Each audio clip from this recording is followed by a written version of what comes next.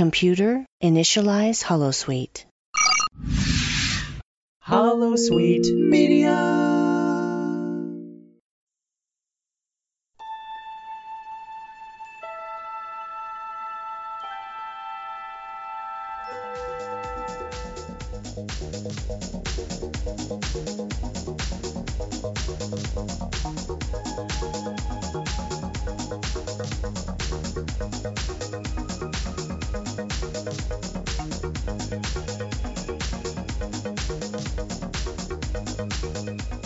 Hello, everybody, and welcome to Random Trek Review, the podcast where we analyze, discuss, and review randomly selected Star Trek episodes. My name is Andrew, and I will be joined by my good friend Matt, but unfortunately he is just coming out of his catatonic state, so we might need to wait a minute while he, eats a big old bucket of worms. Matt, how are you doing? I'm doing pretty well. I just enjoyed a nice big bucket of funny fish-looking stuff, and ready to go.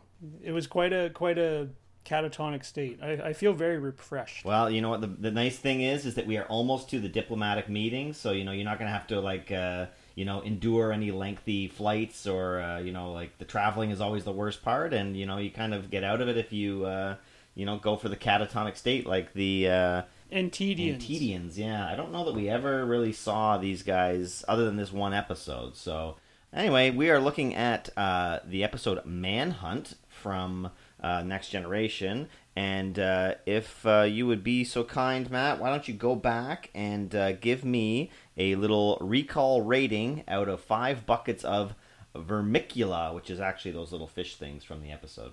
Yeah, you kind of just sort of blindly threw a bunch of darts at the target, and you actually hit on a few things. You mentioned that this is kind of a jokey episode with a lot of eye-rolling moments, which I would say is kind of correct. You mentioned that there's an alien ambassador that comes to the ship, and that is definitely correct. The Antedians come to the ship.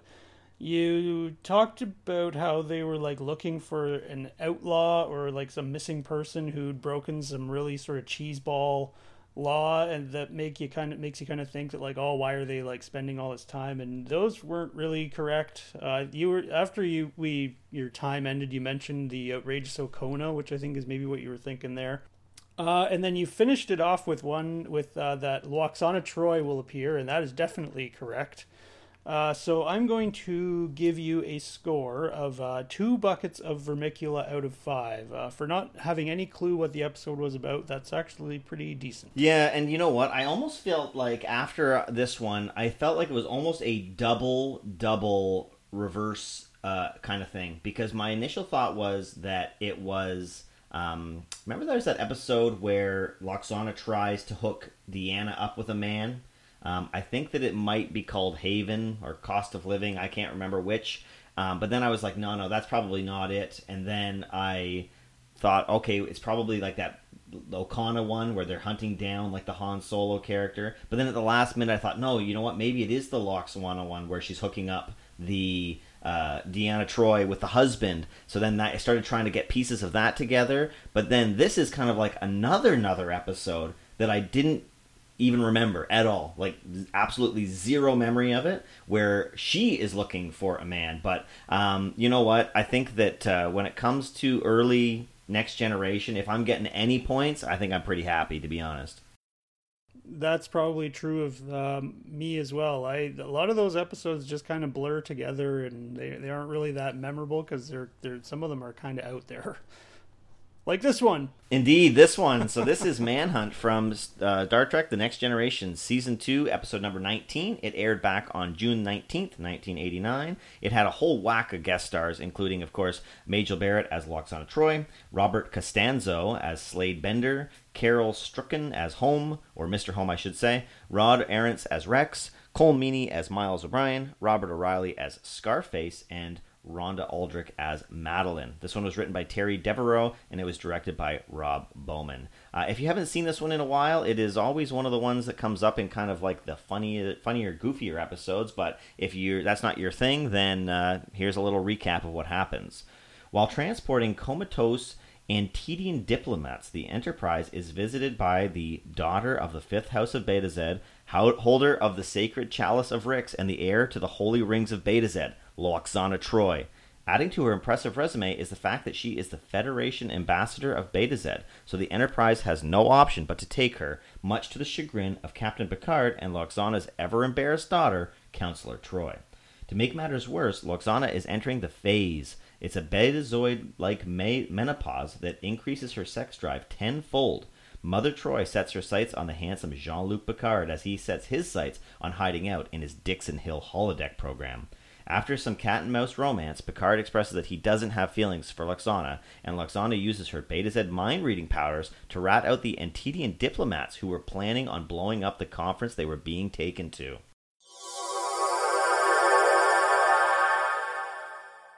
All right, Matt. Now, as is customary on RTR, we typically will go over kind of our overall impression and, kind of think about the last time that we saw it, the first time that we saw it. But I think with this one, it's pretty safe to say that it kind of caught us both off guard. We kind of talked about it a little bit before we started recording, and this just seems to be one of those random Next Generation episodes that has just kind of slipped through the mythos, and it has absolutely no kind of resonance with me at all. If I was watching TV on a random Sunday afternoon and this came on, I would maybe contemplate that I had never seen it.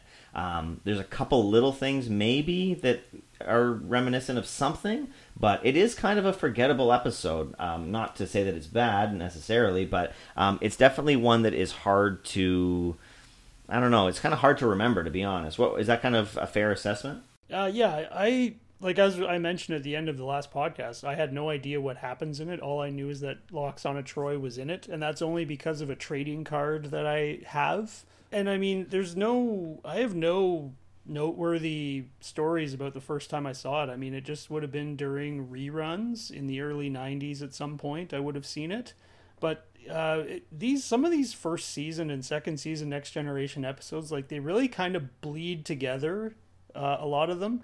I mean, the only thing that kind of stuck out to me when I went through and watched this again was that the Antedians look really cool, like really cool aliens, and I do remember that sort of fish-like alien. But you could have dropped them into any episode, and I wouldn't have known any better. Like, if you had said which episode are the Antedians in, I would have been like, I don't know, some first or second season episode. Like, I wouldn't have known that it was this one. So yeah, I think it's pretty fair to say that this one kind of just blends in together with a lot of the other first and second season episodes. I mean, I guess one of the questions that I would kind of pose to you, especially since there's not a lot of Lwaxana episodes overall. I think there's maybe 6 Next Generation, 3 Deep Space Nine, like in that ballpark.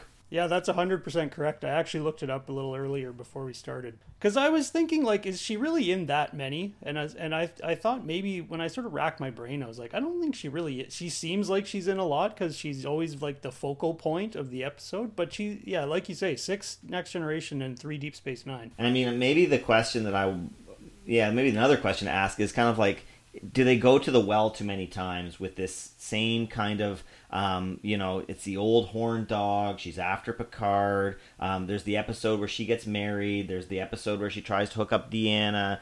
They've done a couple of good episodes with Lwaxana. The most notable one is probably the one where you find out that she had a second child.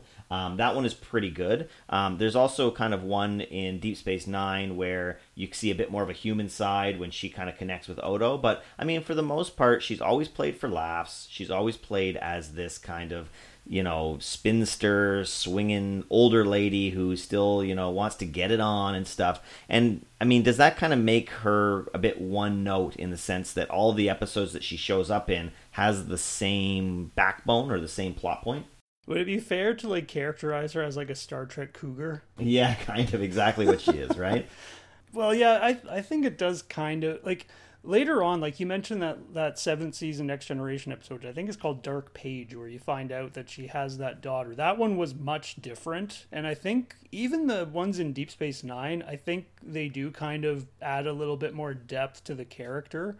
But the earlier Next Generation ones, yeah, it's pretty much the same thing every time. They just kind of change it around a little bit. Right, like instead of it being Deanna, it's her, whatever. Yeah, instead of chasing after Picard, she'll be chasing after, the male alien of the week, right? Right. But they're pretty much all, the earlier ones are pretty much all the same. And I feel like it's kind of cringy to begin with, and the more they do it, the more you're just like, oh, come on, like, can you do something different or just stop doing this? Because it's kind of uncomfortable to watch at times. Yeah, and it doesn't necessarily really work. Interestingly enough, this one is a sequel to Haven of sorts, as well as it was meant to kind of be a sequel to The Big Goodbye. You remember that's like kind of the first Dixon Hill episode. So when they were doing this one, they kind of thought, you know what, there's not really enough to do a sequel to Haven. There's not really enough to do a sequel to The Big Goodbye.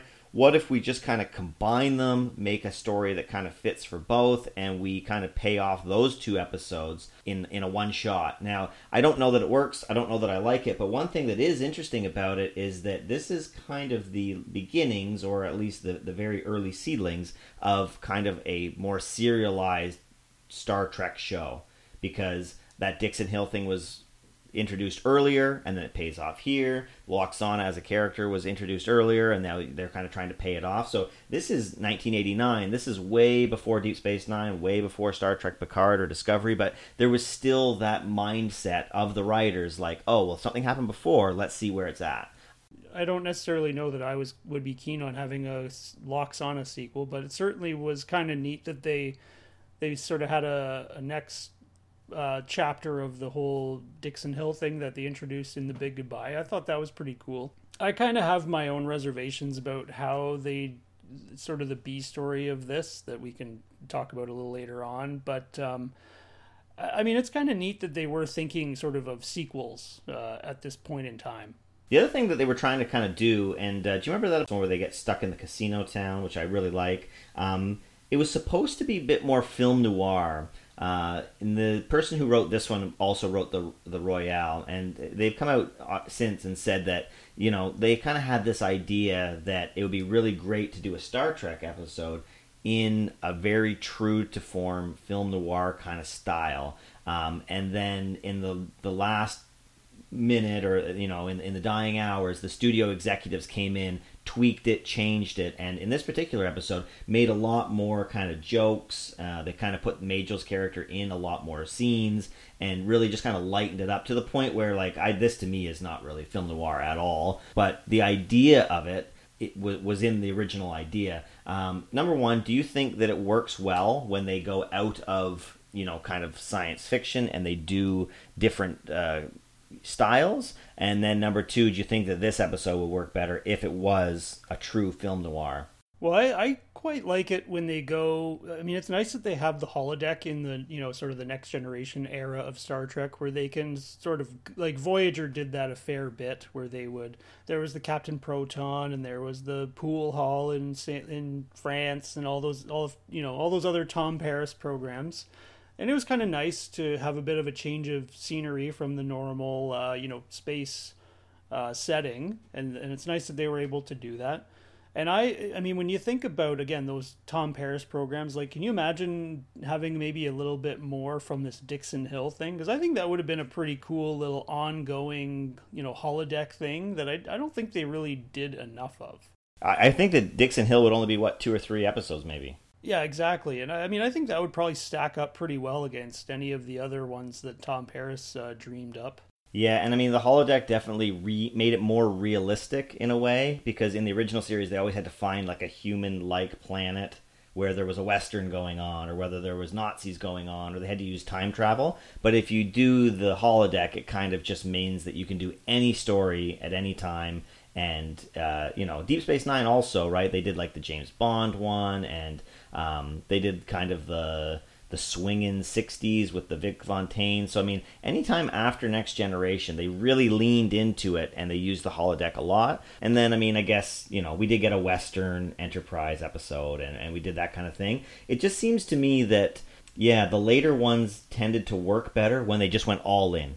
Like, this to me is not really going all in on it, and it's part of the reason why it kind of falls flat. Whereas, a few seasons later, like Fistful of Datas, they go all in on a Western, and it just works on a lot more levels. Yeah, for sure. Yeah, it would have been nice to get maybe even like a full episode where this is like the main, story point, where it's just like total Dixon Hill. I mean, it felt like they were only in the holodeck here for, I mean, I guess there was the scene in his office and then in the bar, but that was really it.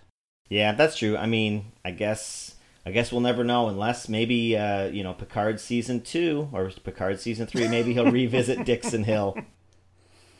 Yeah, 80-year-old Jean-Luc Picard living out his holodeck fantasies as Dixon Hill.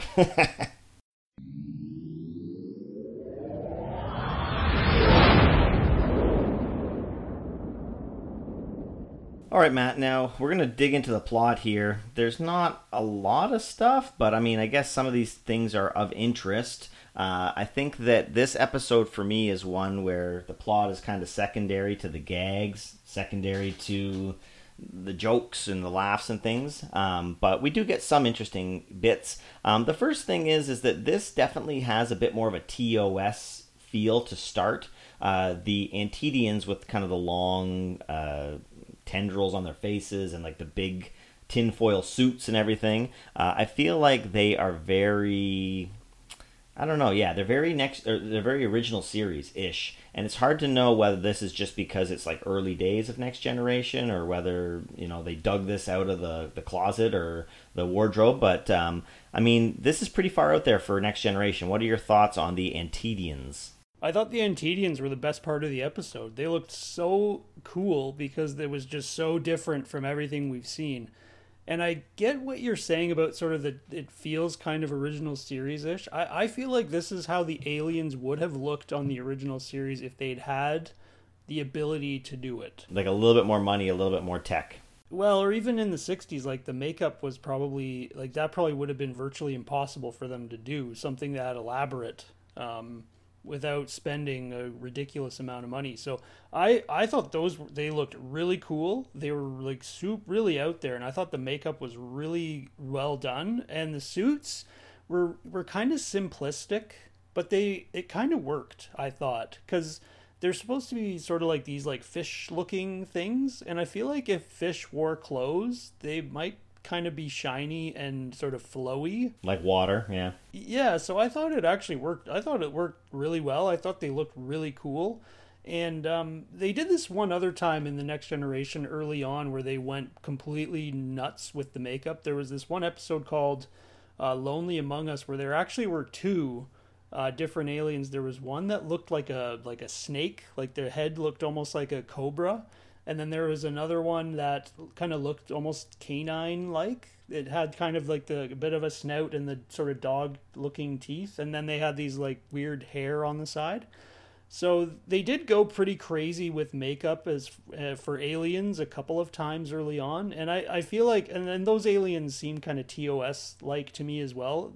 And so I think they just did that because they had the money and they could actually do it. And it's something that they wanted to do all along. Yeah, and I feel like people are always kind of jonesing for more crazy aliens or maybe even like quadruped or insectoid kind of aliens, which we eventually do get, but then by the time we get them, they're all CG. So it's kind of funny how things go, right? The other thing that's kind of interesting about these particular aliens is that Dr. Pulaski is in charge of monitoring their comatose states. And I mean, we can talk about Dr. Pulaski as kind of a opposite to Beverly Crusher, but one of the things that I kind of thought was interesting as well was like if you go to medical school in the 24th century, do you have to know every alien physiology that there is? Is it basically like, if one species has lungs, another species' lungs work the same way?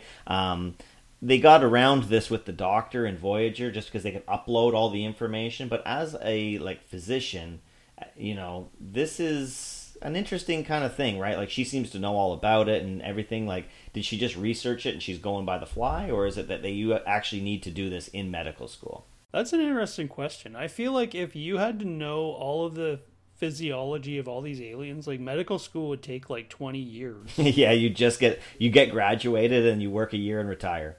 Yeah, exactly. Like I feel like maybe they just sort of teach them overarching physiological concepts that sort of that they can use that knowledge to be able to figure out how to treat different aliens. But yeah, that's an interesting that's an interesting question about how they are.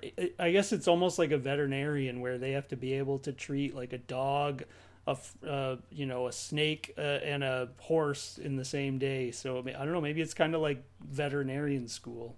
And they did do a good job in Deep Space Nine when Dr. Bashir was ever working on Odo. They made a point to say that he didn't know what the physiology was, but there were certain markers that would basically change, or certain things would be different from one scan to another, and that was really the only kind of thing he had to go from. So you're probably right, and I think that you know what, that veterinarian analogy is a good one, because a horse lung and cat lung is very different, but they probably function in a similar way. So as long as you kind of understand the underlying function, then maybe you could do it. So I don't know, I thought it was kind of good. Are you a Pulaski fan, or are you kind of one of these people that, you know, rolls your eyes whenever that second season episode comes up? I think when I was younger, I kind of thought she was just a cranky old hag to I don't know, for lack of a better term, but I think now that I'm a little older, I kind of appreciate that she is she's a pretty good character, because she does develop over that one season a pretty decent rapport with like Mr. Worf, for example. There are a couple of scenes sort of scattered throughout where she's like showing a genuine interest in like Klingon culture, and he's like, you know, slowly but, you know, a little bit opening up to her a little bit. And, you know, so I thought she was a decent character throughout the second season. I'm not someone who despises or dislikes her. I mean, the other thing too is that at least she was something different. Like, she also didn't really like Data that much. She was almost kind of against, not against him, but just she didn't have the same level of respect for Data that the other characters did. Like, they kind of did some things with her that were slightly, you know, not the mainstream Star Trek kind of thing, and I felt like that, looking back now, was a smart thing to do and made her definitely stand out.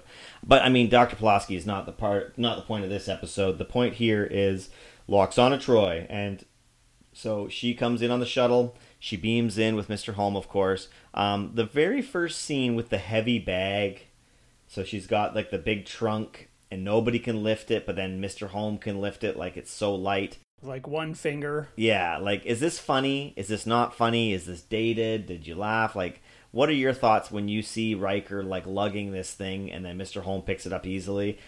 Is this kind of like eye roll, here we go? Or are you laughing and thinking this is really smartly written? I want to know what the heck she's got in that case, or what it's made of. Like, is it made of, like, granite? Like, polished granite? Like, I don't get it. Why is it so heavy? Or is it because she's got so many clothes in there? She's like somehow crammed all of her clothes in there, and it's just so heavy, like that. And the jewelry too. That's what I thought. I guess the jewels would make it, but it seems so stereotypical to me that like this woman who always has these extravagant clothes and all the jewels and so on would have this like bag that weighs like 200 pounds. Like that's it. It was probably funny the first time I saw it, but now it's just like, ugh, well, this is so dumb.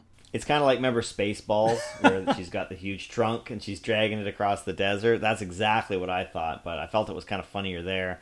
I thought there was some decent acting by Frakes, though, because he to pretend it was really heavy, and then, like, I think the first scene on the transporter, like, maybe they legitimately just, like, threw a bunch of bricks in there so it would be heavy. But the second time you see him carrying it, he had to have acted because he put it down and then Mr. Holm, like, picked it up with one hand. So in order for that to work, for, you know, the actor who's playing Mr. Holm to be able to lift it like that, it would have had to be pretty light. And he made it look it was pretty convincing the way he acted that it was really heavy. Maybe he went to mime school. Maybe. Yeah, no, that is true. One of the next thing I kind of want to talk about is Lwaxana Troi doesn't seem to be a very good diplomat. When she shows up, she almost immediately starts into ripping on the Antedians, saying stuff like, "Oh, the last time I saw a guy like that, he was on a plate." She calls Mr. Data a robot at one point, which I thought was kind of funny. But her general kind of sense of things is, I mean, she's supposed to be royalty. She's supposed to be snobby. She's supposed to be snooty. But if you're a diplomat, aren't you kind of supposed to, I don't know, aren't you supposed to be bigger than that? Yeah, that was some really sort of ignorant comments that she made. And I was, what did I write down? I didn't think I wrote anything, but yeah, that was something that really stuck out to me. That like, wow, those are some pretty like scornful things to say about, a species you've never met. And also, Data, calls him a robot. And then the next scene immediately following this one is another thing that you don't really see, which is that it's the crew, and they're kind of doing the same thing, but they're doing it against Lwaxana Troi. So they're kind of gossiping at the comm stations, and Picard scolds them a little bit. That's not something that we have ever really seen before or after, or at least I can't really think of it, where there's this open kind of gabbing of the crew, where they're just not even necessarily just gossiping, but gossiping about the person that is, a main part of the mission, which I thought was weird. Yeah, that whole thing was kind of awkward, and very uncharacteristic, especially the Next Generation crew. Like, I think there's some parts in Deep Space Nine where they're like on the bridge of the Defiant, and they're like just sitting and waiting, and like O'Brien might be like saying something like, "Oh, Keiko got upset at me because I left my dirty socks on the floor," but this is like full blown like gossip, like there. The one that kind of stands out to me is when Wesley's like, and then she said something about his legs, and Riker's like, oh yeah, she did. You should have been there. And, wink, wink, nudge, nudge. It was very, very out of character for Next Generation. No, and I guess they're still trying to find their legs as they kind of go through, but eventually Riker eventually becomes kind of more, I don't know, he becomes better at being a little bit more tongue in cheek, like doing it with like an eyebrow raise or like a like a nod of the head kind of thing. This whole bit doesn't make any sense to me. She sets up a diplomatic dinner where she invites everybody and they're all supposed to wear their dress clothes and everything. But then it turns out that really it's actually just, she only invited one person. And because it's a diplomatic dinner, Picard has to go. So he kind of gets tricked into it, but then everybody else knows about it. And they're all like doing the same thing. Like, like, I didn't get an invite. And so then he goes to this dinner. It's not overly romantic. It's not as if she's really being forward or anything. It's just kind of like an awkward bad dinner, and then Picard kind of does a panic move and calls in Data, which makes even less sense, and then Data comes in completely oblivious and starts talking about sensor arrays and all this kind of stuff. Like, this is just so zany. It's so weird, and it didn't make a whole lot of sense. What are your kind of thoughts on the beginnings of this, Lwaxana trying to woo Picard? Well, I did like the scene on the bridge where, like, he scolds them, and then he mentions the dinner, and he's like, full dress uniform, and he, like, leaves, and they're all sort of looking around, and they're like, what's he talking about? What dinner is he talking about? And Riker sort of goes to, like, each of them, and they're all like, I don't know, and I thought that was kind of funny, but the rest of it was just, it was so weird. He walks in, he's got, like, the bottle of wine, and then Mr. Hom, like, chugs it. Do you remember that? Yeah, like chugs the whole weird bottle too. He's just like, for no reason. He just sort of like chugs it, puts it down, and then walks away. And the whole dinner was just weird. It's it's like you said, it wasn't really that romantic at all. I mean, she's trying to woo him, but it didn't seem like she was trying to woo him. And then he like totally panics, and he's like, "Oh, I know what I'll do. I'll get Mr. Data, and he'll just bore her to death with." I'll just get him to talk about all these weird random things that she'll have zero interest in, and then maybe I can just like slip out the back while he's doing it. But then he doesn't do anything. He just stays there the whole time. Like, I don't know what he was trying to do. Yeah, the whole thing is, again, there's something about this, and I mean, we've talked about this in the past, and I don't like to kind of get on to Gene Roddenberry because I feel like, he created Star Trek. He's a genius in his own right. He had the wherewithal to do it, but there feels like there's some original series like Gene Roddenberry mingling in here or something. Especially when you get to this next section. Can I ask you a chemistry question first? Sure. Data mentions europium. Is that a real element? Yep, europium is one of the elements in the lanthanides and actinides. Okay. I was curious just because I heard that and I wasn't sure because I'm not a chemist. And I was thinking like, oh, did they like invent a new element for this episode? To be honest with you, Europium would be one that was probably relatively new during the late like 80s. 80s. Yeah, because cool. pretty much anything after the, like when they started kind of creating them in a lab, they all have names like Californium, Europium, and then they started naming them after famous scientists too, like Mendelevium and stuff like that. So right. It may be that it was actually just invented and they were like, oh, you know what, we'll throw it in there as kind of like a cool, cool little tie-in. That is neat. Yeah, cool. Right on. I wasn't sure. I thought I'd ask. So anyway, next on to the next kind of part that I kind of was thinking was more like was very Gene Roddenberry-esque Yes. is this idea that they're going to have a beta Z menopause, and it's going to be not like human menopause where you kind of lose your sexual prowess or you lose your ability to reproduce. This is going to be like where you become insanely attracted and you're going to have to go and try to reproduce. I see what they're doing. I kind of, whether it works or not is a different thing. What are your thoughts on the phase? Well, you pretty much nailed it. This is like totally a Gene Roddenberry thing where you have a female character that goes into this sort of like hyper sexual phase of their life. Like that's something that Gene Roddenberry would probably do from what I've, read and heard. And I thought it was a little bit odd.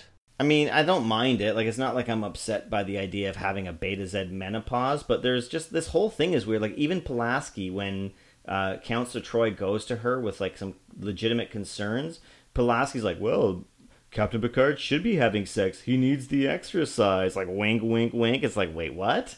Like, I don't know. That's not really something that your doctor would say to like your friend. I don't know, or maybe because they're both medical professionals, they can share this kind of stuff. But it's like in the hallway. Like, I don't know. I feel like that's ripe for gossip right there. I thought that walk and talk with Troy and Pulaski, I thought it was pretty funny. Now the part that I thought was funny was when Troy like explains it to her, and she's like, well, shouldn't we like warn him about this? And one of them, I forget who it was, but one of them was like, no, we'll just let it be. He, it's good for him to be thinking on his feet. I thought that was pretty funny, but otherwise, I thought it was a little bit kind of odd that they'd be like, no, we'll just sick Troy's mother on him. No problem. He'll be able to handle himself, even though she's going through this crazy biological process. I suppose it is somewhat innocuous. It's not like it's not like he's in any real danger, right? And I mean, he does have the ability to just say no. It's not like it's not like it's the dolphin or something like that where it's going to attack you. Or she spawns like superhuman strength in order to satisfy like subdue herself. him or something. Yeah, no, it's not really like that. So I mean, from that perspective, it's and that's the other thing I don't like about this episode though is that I mean, if you really wanted to kind of have a message that resonates throughout time, is that they could have done this whole flip thing where Lwaxana is going through the phase, so she's extremely attracted to Picard, and she's very forward, she's very blunt, maybe even aggressive, and the story should be Picard saying no, like I don't want this, and I am not interested. No means no, and kind of do the flip thing where it's kind of like a man that's on the other side of kind of like sexual catcalling and things. That could have been a bit more interesting, and I mean, obviously it would resonate a lot more today than it probably would back in 1989. But I think it would have been kind of an interesting thing to do to kind of flip that onto its head. This whole thing where Picard just runs away and hides in the holodeck kind of makes Picard seem like cowardly. Yeah, cowardly and not the Picard that we know, the big speech and the the man of many words kind of thing. So I don't know that I don't like the way that he deals with it, but I mean I am happy to go back to the Dixon Hill novels and to kind of see him there. What are your thoughts on Dixon Hill, and what are your thoughts on this interpretation of it? One thing I wrote down, the scenes looked really sharp. I'm not sure if they filmed it differently or because they had different sets. I assume that this was probably filmed on some 30s detective sets that they already had, so maybe they just looked really good to me. And I have no problem with the little Dixon Hill. his reason for, like, scurrying to the holodeck was kind of, I wasn't really crazy about that. I feel like he's not the kind of guy that would just be like, oh, this woman's after me that I'd have no interest in, I'm just gonna run away.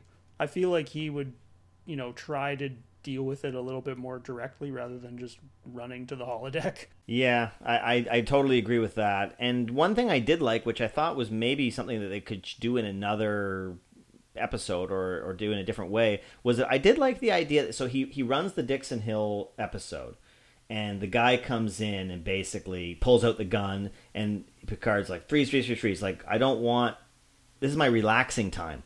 I don't want a guy to come in and beat the crap out of me and wrestle me and shoot me and stuff. I want it to be more relaxing. So he keeps trying to change the parameters, and the computer basically says, like, well, if you want to do the Dixon Hill thing, this is kind of what it is. It's high action, it's excitement, right? And he's kind of going more for maybe like a murder mystery, like a Sherlock Holmes. That is a really excellent point. I know that, we both play video games, we both watch action movies and things like that for relaxation, but it wouldn't really be relaxing if you were part of it. You know what I mean? Like, if you sit down to a video game console and you go and you shoot Nazis in Call of Duty or something, it's kind of like, a relaxing kind of thing. But if you were in a holodeck and you were like hiding out in like wet bunkers and shooting guys and blood was going everywhere and it was super uber realistic, that would not be a relaxing activity at all. It would be the complete opposite of relaxing. And this is kind of the only time I really could think of where, other than when the safeties go off, but this was really the only time I could actually see where the characters stopped the program. Was like, no, I don't want to do this. It's not really, scratching me where I itch.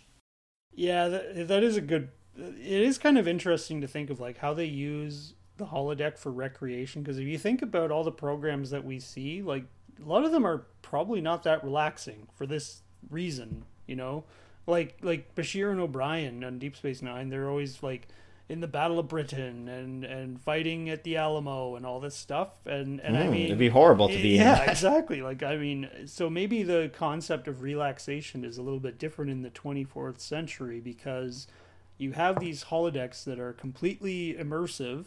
And so I don't know, maybe they just have different ways of relaxing in the future. I guess maybe the other thing that I would say is that maybe the viewer sees the holodeck as like an exact, like totally realistic, but maybe if you were actually on it, there would be something that would be, but then everybody always gets tricked by falling in love with them and stuff, so that's not true either. I was going to say maybe it's like not quite exactly real, so it wouldn't be so bad, but this is a great transition here. So Troy comes into the bar and kind of gives Picard the runaround, which he doesn't really have to answer to her. Even though he kind of did it the cowardly way, it's not like he did anything wrong. And of course, Troy doesn't care because she falls for Rex, the hunky barkeep. And I guess this is probably the first time that we see, kind of this idea that, the holodeck would be used for sexual purposes. It would be used for, things that would be unkempt in Star Trek. And it's funny because everybody that is a main character is kind of like, when should we tell her, or they kind of say that like, let her enjoy it for a little while, but there's never, they don't really mention necessarily that, in the holodeck you could theoretically kiss somebody, sleep with somebody, do things that you wouldn't be able to do, normally. Like there's no like sex settings on the holodeck. At least that's what I took it as. Yeah, I think they did do it once before. There was that episode where the Binars, do you remember that one? Those like sort of short people, they created that hologram to distract Riker and Picard. That right, lady. Yes. But yeah, it's something that you don't really see them do very much, and that's probably a good thing. But you know what? Then I would also argue though, like then they did the whole thing where Barclay had like the copies of each of like Troy and Crusher and stuff, and there was like some definite innuendo that he was doing things he shouldn't be doing. There's also like, remember when Quark tried to get the Major Kira hologram so that he could sell it as like on the sex market? Like that was taking this whole thing to another level altogether. And in Deep Space Nine, they explicitly kind of talk about how you can rent out the holodeck for, for sex purposes, right? Remember there was that one, remember in Way of the Warrior where Dax and Kira are on the holodeck and Worf like walks in for the first time and they come like running out and Dax is like, I can't believe you. They have the weird like pointy hats and she's like, I can't believe you hit Sir whoever, and she's like, he tried to kiss me. Well, you know what, though? I guess just to kind of go full circle, there is also that episode where Tuvok goes through the Pon farr and the doctor actually prescribes going to the holodeck to have sex so that he won't have, any of the adverse effects. So, I mean, there are positives to it as well because, that was like something that, there was no other Vulcans anywhere around. So and he didn't want to cheat on his wife. So, yeah, I mean, and then that's it. That's the episode. So it finishes up with Lwaxana saves the conference. The Antedians come out of their sleep, and because they're awake and because she has, such strong telekinetic powers, she reads their mind, and it turns out that big thing of Reculum is filled with a big bomb, and they were planning on blowing up the conference. And it's just kind of like a very ho-hum, like, oh, yep, let's just solve this and be done with it, and then that's it. It's over. What are your thoughts on the kind of the closer to this? And do you even really get a closer, or is this just kind of like, well, we're running out of time here, let's wrap it up? Number one, I don't see the point, because it was like a throwaway line. She's just like, oh, and yeah, they're just planning to blow up the conference, and everyone's like, what? And the Antedians put up no fight when she like reveals their plan. They just sort of stand there, look at each other, and that's it. I thought it was just, I don't understand what the point of it was. Was it to try to establish that, oh, she's so powerful that she's able to like just I think she said that their minds were so simple she could read them in her sleep. Like, are we supposed to then believe that she's just this like super powerful, telepath? Like, I don't know. It just seemed like it was kind of a pointless thing to throw in there. But they do make a point of always saying that her skills as a telepath are way stronger than Deanna's. Partially because she's full Betazoid. Yeah, that's what I was going to say. Isn't that because Deanna's half human? Yes, so that was one part of it, but I also do believe that in other episodes, I think it might have even been a Menage a Troi, which we did last semester or last season, because remember the Ferengi are harder to read or something. But I do remember Troi or Riker or somebody saying that not only is Lwaxana Troi really good for just the fact that she's a Beta, but she's also exceptionally gifted in that skill. So, again, that's just going off my memory, but I have a feeling like she is not only have the Beta Z part, but she was also just like very strong at it as well. Okay, fair enough. I think they could have done something with this, like sort of to make a more interesting B plot. Like maybe there was like, it was kind of like a mystery. Like they thought they detected something weird in that canister and they're trying to like figure out what it is, and then at the end they the crew figures out, because the crew is really not in this much at all. I mean, Riker and Troi are in it a bit because they're dealing with Troy's mother, but LaForge isn't in the episode at all.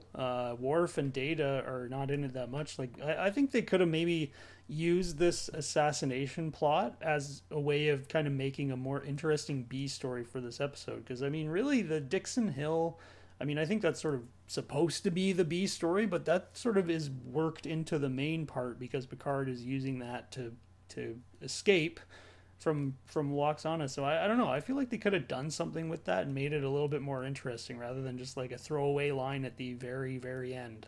And yeah, you know what? That is an excellent point, because it definitely felt too rushed, and I almost feel like they could have cut out maybe like 5 minutes worth of jokes, and then you could have maybe had a little bit more time to flush it out. But you know what? I think that the thing here is that it's all about Lwaxana.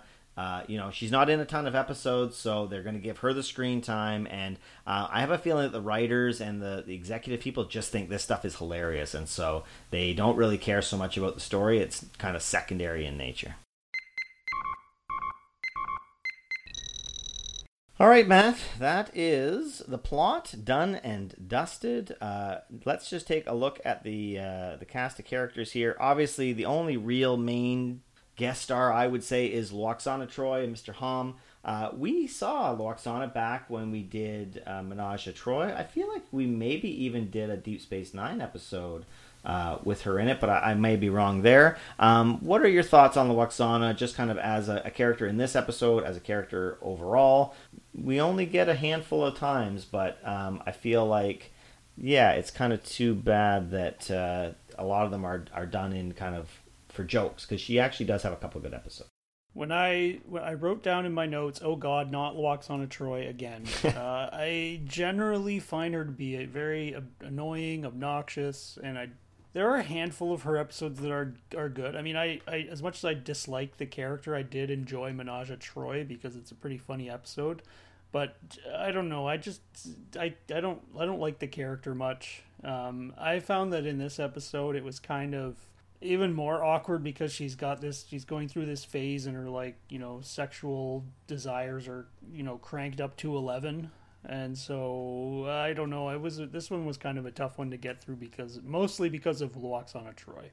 I feel like the couple episodes that she's really good in, it's mostly the writing, maybe. Like, I think maybe that's just the thing. It's hard to pin it on Majel Barrett. It's hard to, you know, blame her for any one particular thing. But, I mean, in this one, this is the Loxana everybody remembers.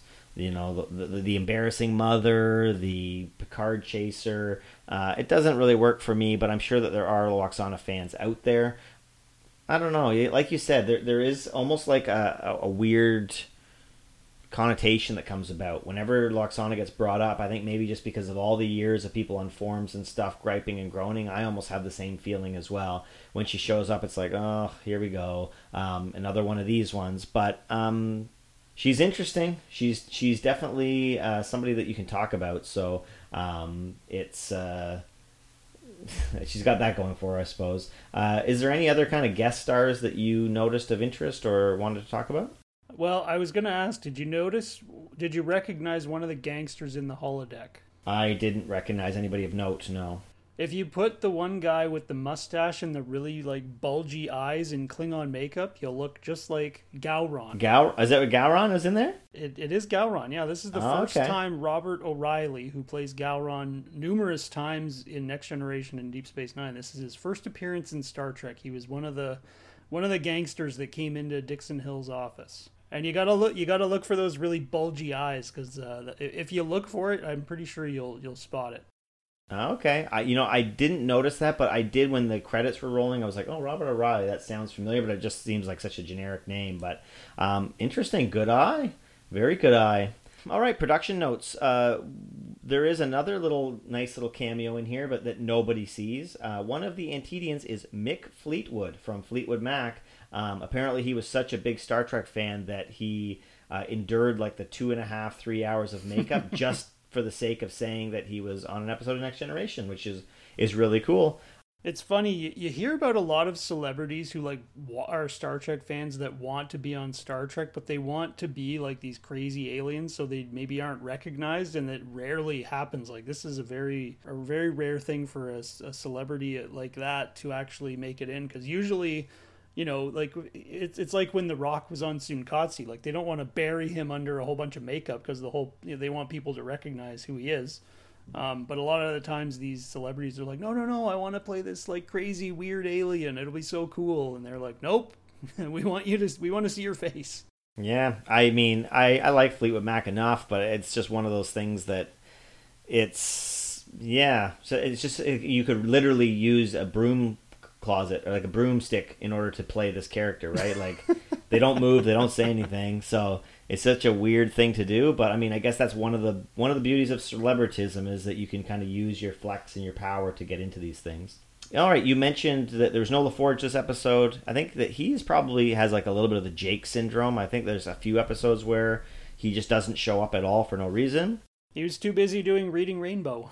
Yeah, exactly, right? Doing other things. And when Troy uses the computer, she's essentially talking to herself, because Majel Barrett does the computer as well as Loxana Troy. Yeah, I wrote down. I did write down that it was a sort of an interesting bit where Majel Barrett was essentially talking to herself. And then I've seen that this one has been ranked as one of the funnier episodes of The Next Generation. I can't remember if it was BuzzFeed or IGN or anything. I read it and I wrote it down, and then I couldn't go back and re-find it. It has been as high as number 3. That being said, I don't really think that it's there for me, but I guess Next Generation didn't do a lot of like straight comedy. They did, like later seasons maybe, but this one is it was an attempt. Did you find this episode to be funny overall? Not really. There were a couple of funny moments, but overall I didn't find it that funny. It's like I would probably put a lot of the Q episodes above this one. And that's why I'm kind of like, I don't really see how this is the third funniest. And like reviewed Menage a Troy, and I feel like that's the only time where they've done this whole zany Walks on a Troy thing where it's actually worked well and actually was funny. Like I feel like that's sort of like the peak Walks on a Troy comedy episode. And it's probably one of my favorite, I think it's probably one of the funniest Next Generation episodes too. Okay, well then tell me what you liked about this episode. What's your favorite scene or quote? I had a really hard time picking out a line that really I thought was good. I don't know. I don't know if I'm really going to be able to come up with one. Yeah, I mean, I mentioned that the opening scene where the Antedians beam in, I really liked that because just the aliens were just so crazy and strange looking, and I don't know, I really like that. I mean, I guess maybe that's my memorable scene. I would say that my favorite line is a Mr. Worf line when the Antedians get beamed onto the ship and Worf says, "What a handsome race." I don't know why, I just thought it was funny. I guess he's kind of sticking with his fellow crazy looking aliens.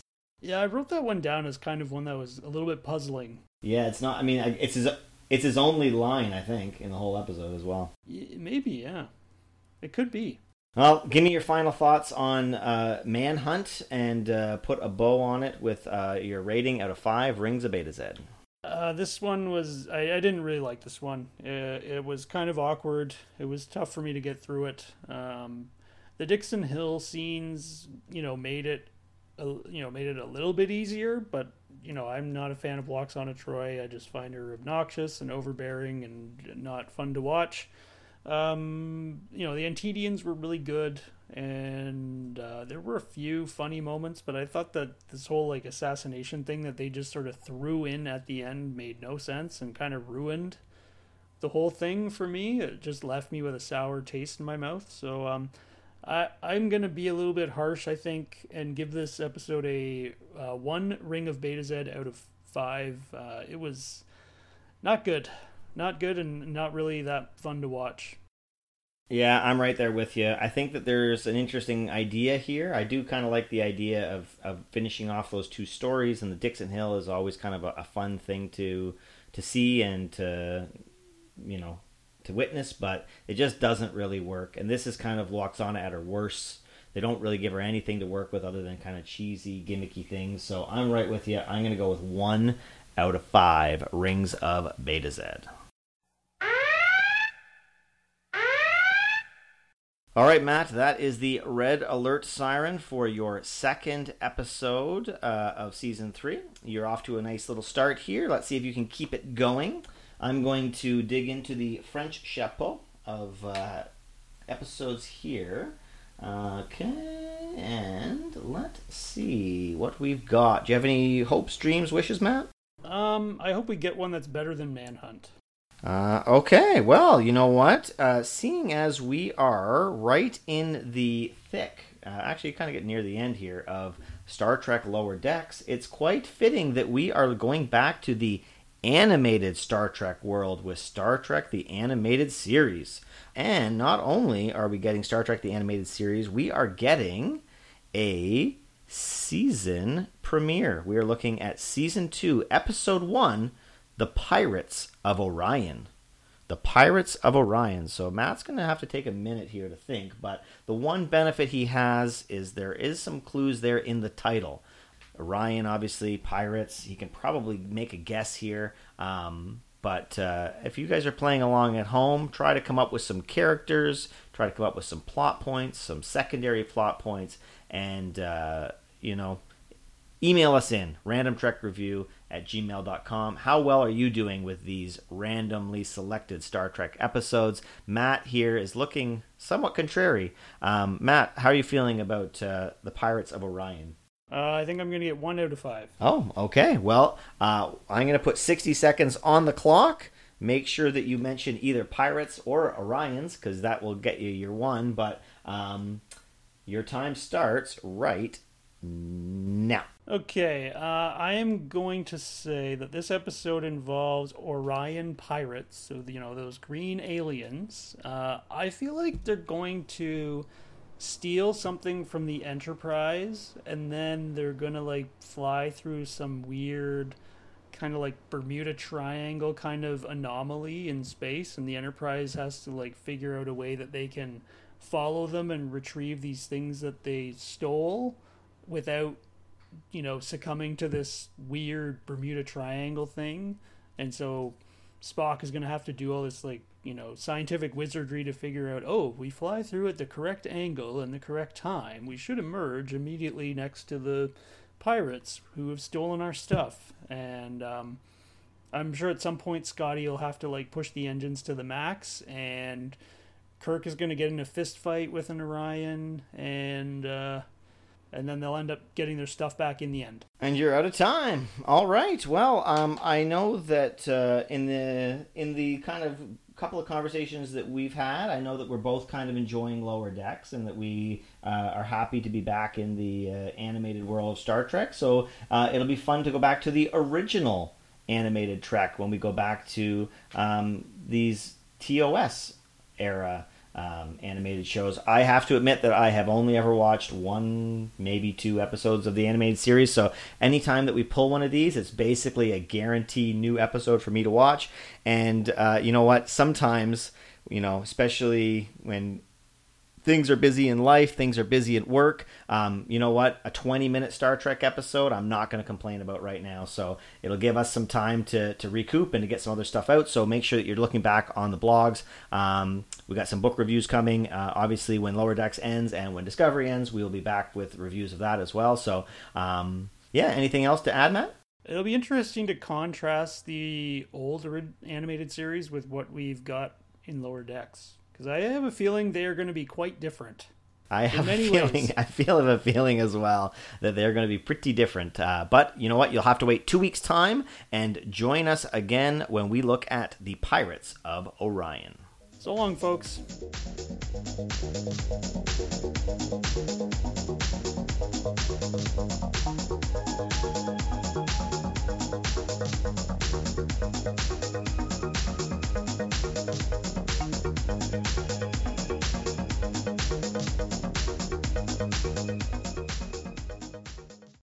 This show is brought to you by Holosuite Media. Computer, list other available Holosuite Media programs. Loading Holosuite preview program for Open Channel, a Star Trek community podcast. And it's just that innocence of why. Why do they do that? Mm-hmm. Why would you need to do that? And I love that having kids makes you really, sometimes you think about it, but then you kind of pass over it because, you get older and you kind of see some of the stuff. But they just remind you, why? Right. Why is somebody doing this to somebody? It doesn't make sense. So that was a good thing to pull out. You have to be carefully taught, to quote a lyric from South Pacific. Loading Holosuite preview program for The Vedic Assembly, a DS9 podcast. What flavor would Jello that hasn't set yet. Yeah, flavor, he would be orange. You reckon it'd be orange flavored? He'd be orange flavored. Is that just because he's got orange goo? Yeah, exactly. Okay. It would be weird if he were a flavor and he were orange colored goo and you tasted it and it was like lime. That would be disconcerting. Be surprising. So yes, I'd say like bitter orange, Yeah. Bitter orange, like a blood orange. Yeah. Blood orange Odo. Yes. Oh, now I would totally eat Odo. Let's do that. Loading Holosuite preview program for The Janeway, a Star Trek Voyager podcast. The orangey skin makes me think of something else. Makes you think nowadays. of Donald Trump. and bad hair. Oh my God! He's Kazon. Donald Trump is Kazon. Trump is a Kazon. Oh my god. I'm surprised he's not calling himself Marge Trump. Because he's not very bright either. No. It fits perfectly. I understand it all now. We've just been taken over by the Kazon. And we didn't even realize it. No. Oh my god. Listeners, we've just solved the mystery of the last 4 years in the United States. Computer, deactivate holosuite.